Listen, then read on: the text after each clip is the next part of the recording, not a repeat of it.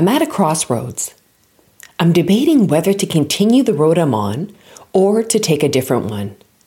Have you been here? It's an uncomfortable feeling. I want to get out of this situation. I don't like being here. But I can't move forward until I decide what's next. Here's what's going on. I'm starting year 3 of my business.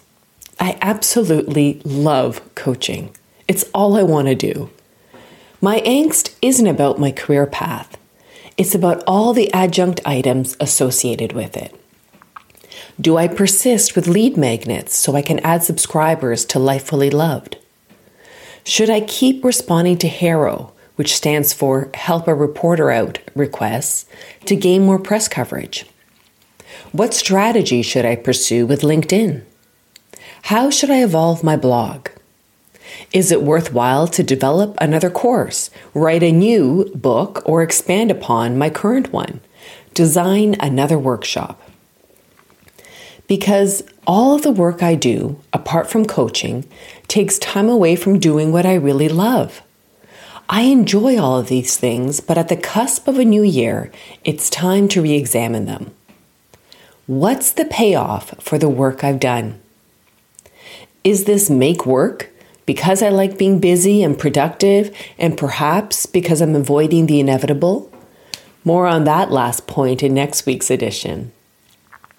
Or is it necessary work as I establish myself in the marketplace as a resource for those interested in nurturing self-awareness, greater insight, and growth? Maybe it's neither extreme, but somewhere in the middle. My work has helped me gain clarity on who I am and what I represent. As it serves others, it has also served me. With my blogs, I feel like I've established the key points around the coaching I do. Now it's really about coloring in the canvas. Checkmark. Posting 5 times per week on LinkedIn has consumed an inordinate amount of time, but it has taught me how to shape my content to the medium. The LinkedIn audience doesn't want deep because they're reading quickly. They want easy to read bullet points, pictures that support the content, and frankly, they don't watch videos. Question mark. HARO responses are a crapshoot. While I've been published 33 times since I started Laura Barker Coaching, I responded to many more without success.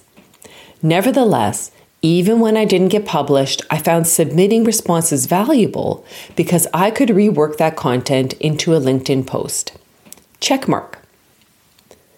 Lead magnets are definitely a bust. I don't think they work with the Canadian market. We Canadians are quite wary of providing our email addresses. I've created 11 lead magnets in the past few years with very little success. No go. Courses, books, and workshops are ultimately supporting characters to the star of the show, coaching. They have diffused my attention. I have no regrets about them at all, but I can see how they have taken time and energy away from what I want to do most. Stop sign. The results? 2 check marks, 1 question mark, 1 no, 1 stop. Here's the crossroads method I want to talk to you about. Why not apply my process in your own life? Think of where you're at a crossroads about a person, event, or circumstance. 1. Describe your current state. 2. Identify the payoff or payoffs. 3. Evaluate the choices you've made. 4. Assign values to those choices. The definition of insanity is doing the same thing over and over again, expecting a different result. It's clear to me that doing the same thing will result in the same results.